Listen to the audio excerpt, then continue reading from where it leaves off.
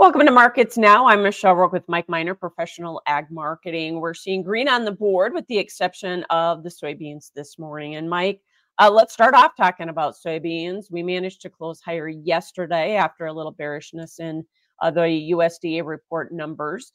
But this morning we're back lower. So I guess, is that some of the Argentinian rains that we're seeing forecasted, or what's pressuring the market this morning? A little bit more follow through. I think the funds right now are trying to decide between the difference between the CONAB numbers and the USDA and determining what to trade. And it seems like, after the CONAB numbers came out and the export report, we were up 15 cents or so on soybeans. And then the Right. USDA, I feel like they traded those numbers by the end of the day. And that would be common. I think that's normally how the funds would treat that report. And I think we're back to trading those numbers a little bit more than the a little bit friendlier CONAB numbers, I think, Michelle. You got to be disappointed, though, that soybean exports were lowered by 35 million bushels. I mean, that's where the higher ending stocks came from. But are you fearful that that number could keep going down, that export number? Definitely. Them raising or them decreasing exports in yesterday's report and raising ending stocks, I think was maybe just more of the beginning. We continue to raise ending stocks on soybeans, and we're at an okay level yet. But I think with where the pace is, especially compared to last year, for exports out of the United States for soybeans, we could see ending stocks grow more towards a 400 million bushel mark, especially if the USDA doesn't help us out on the crush side, because exports right now, we're at a pretty big disadvantage compared to the Brazil numbers of a buck or a buck and a half more expensive than them in the South, Michelle. Yeah, absolutely. Why do you think USDA didn't go up on crush? I mean, there's certainly a lot of evidence that would have pointed otherwise. They're just slow playing it, which I don't think is uncommon for them, but I think they want to see a little bit more action out of that crush market to just hit their numbers year over year.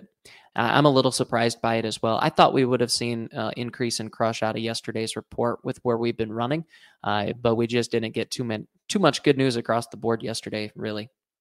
No, we did not. And like you said, even if we have a cut in Brazil's production, if you really believe CONAB's numbers or the private estimates, Argentina is going to have a big crop, and that's kind of weighing on this meal market, right?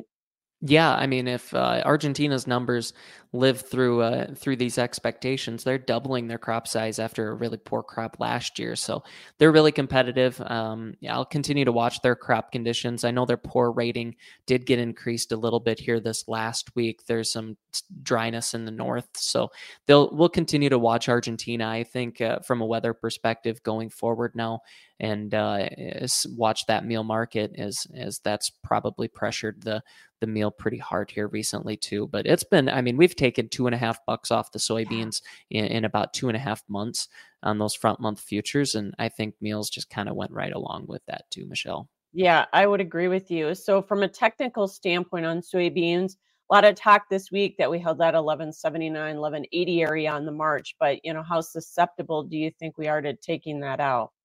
I mean, I'm still looking at that old low back at the end of May, which would be put around that just under $11.50. So that would give us another 40-50 cents to go from this morning's markets. And that's a number I'm probably looking at more towards a contract low at this point, especially if we don't get any good news here in a hurry, Michelle. Yeah. Corn market, let's talk about that one because we continue to grind into new contract lows.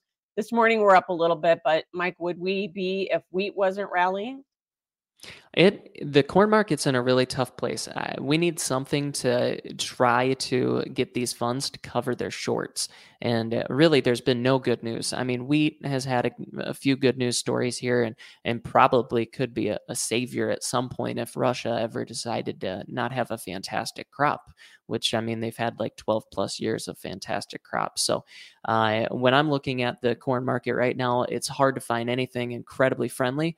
But looking forward, we are headed into a time of the year where we could get into a little bit of dryness or something, spring rally, and we've got a very, very large amount of short positions on in the spec positions. So when I look at them short covering, maybe towards the end of February, if we got some good news, they could cover some of those shorts and maybe not roll out to the next month, something along those lines, or at the end of April, if they do get rolled out to the May, maybe they'll be forced to just liquidate a few and not roll out. So a few short covering events could lead you to that 20-cent rally or something. But I know one thing: if we do see a 20-cent rally out of this corn market, imagine what basis is going to do for a lot of these areas. It's going to be a pretty negative impact. And farmer selling, we should talk about that because any rally you get, you're going to get farmer selling, and there's a lot of bushels out there yet to sell, isn't there? There is a lot of bushels out there to sell, and the tough part is basis is kind of plateaued here. We found enough bushels with some nice weather here and there, and now limits are going to come on in a lot of areas here soon through February and March. So there's been bushels moving. Some more free DP kind of shook things up as well. So there's a lot on free DP yet sitting at elevators, and at some point, I mean, if we do get a rally at all, really, I think a lot of corn's going to start to get priced here as we're starting to pay a lot of checks with rent and a few things going into the start of this next marketing year. So yeah, that's what I'm looking at. We have a lot of farmer long left that could be a pretty hard pressure on this market as well for any rally. Yeah, storage costs are going to be much higher here than they have been in Yes. the past. That's for sure. Cattle market, new highs for the move in the live cattle futures. Right now, we're seeing the feeders, at least the front end of the board is still to the plus side. But, that market we know that the fundamentals have been so supportive of this market here. And, do you see us maybe retracing all of the way back up to the highs that we had last year? That seems like a tough sell. I mean, it's running about 61% retracement for a lot of those months through the live cattle complex, and so we've been able to put together a really nice recovery. Yeah, however, it seems like a very tall asking order to take out those old highs that we put in September, and I know a lot of people are already surprised we fought all the way back up here. I think there Right. could be some selling pressure right around April, getting around 190-ish. There's a lot of break evens with cattle getting placed around that area. So I think there could be some farmer selling through there, especially with where cattle were placed and the retracement, how far we've fought back. But things are up and up for this cattle market.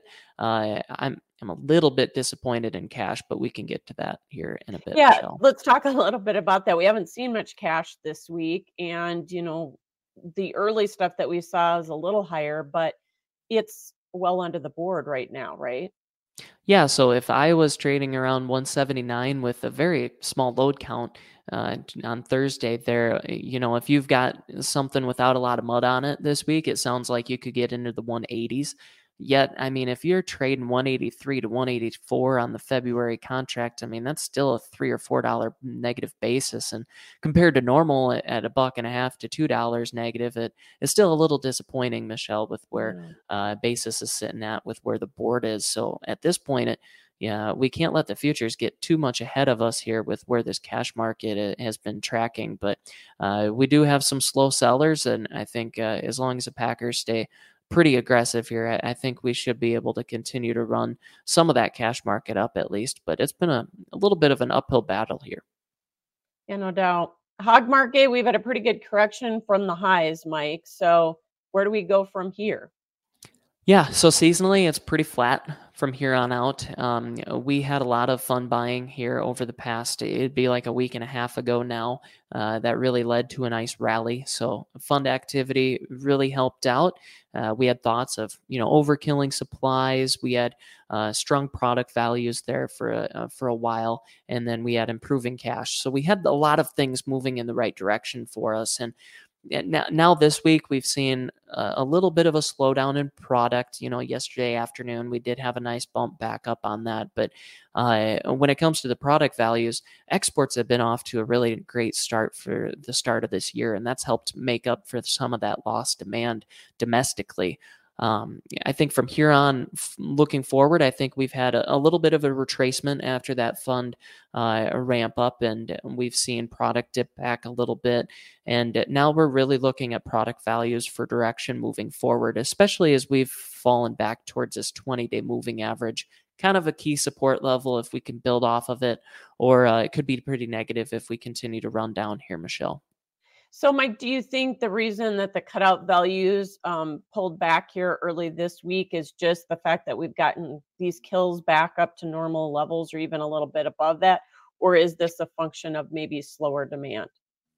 I haven't seen much from slower demand. I mean, if Okay. you really wanted to talk about it, I guess you could talk about something like the California market. After Prop 12 had been implemented, you have seen beef sales spike up in that market here recently, which makes sense. So, you've seen Choice and Select really narrow up here recently on the cattle complex, and that could be a lot from just what that Select values have done. I think looking forward, I mean, the exports have been great on hogs, which has helped. But when product values are bouncing around pretty high levels relative to history, I mean, anywhere in this 80s type range should be pretty directionless for where we're looking at right now. Yeah, and China was in the last 2 weeks buying. Did that surprise you at all? Or A little bit, they've been kind of out of the market. They've had some pretty yeah. cheap domestic values. It's been a little bit of a shock, but we'll see if it continues. Seeing a little here or there is one thing, but seeing a consistent buyer is kind of the goal, right? You bet. All right. Thanks for joining us, Mike Miner with Professional Ag Marketing. That is Markets Now.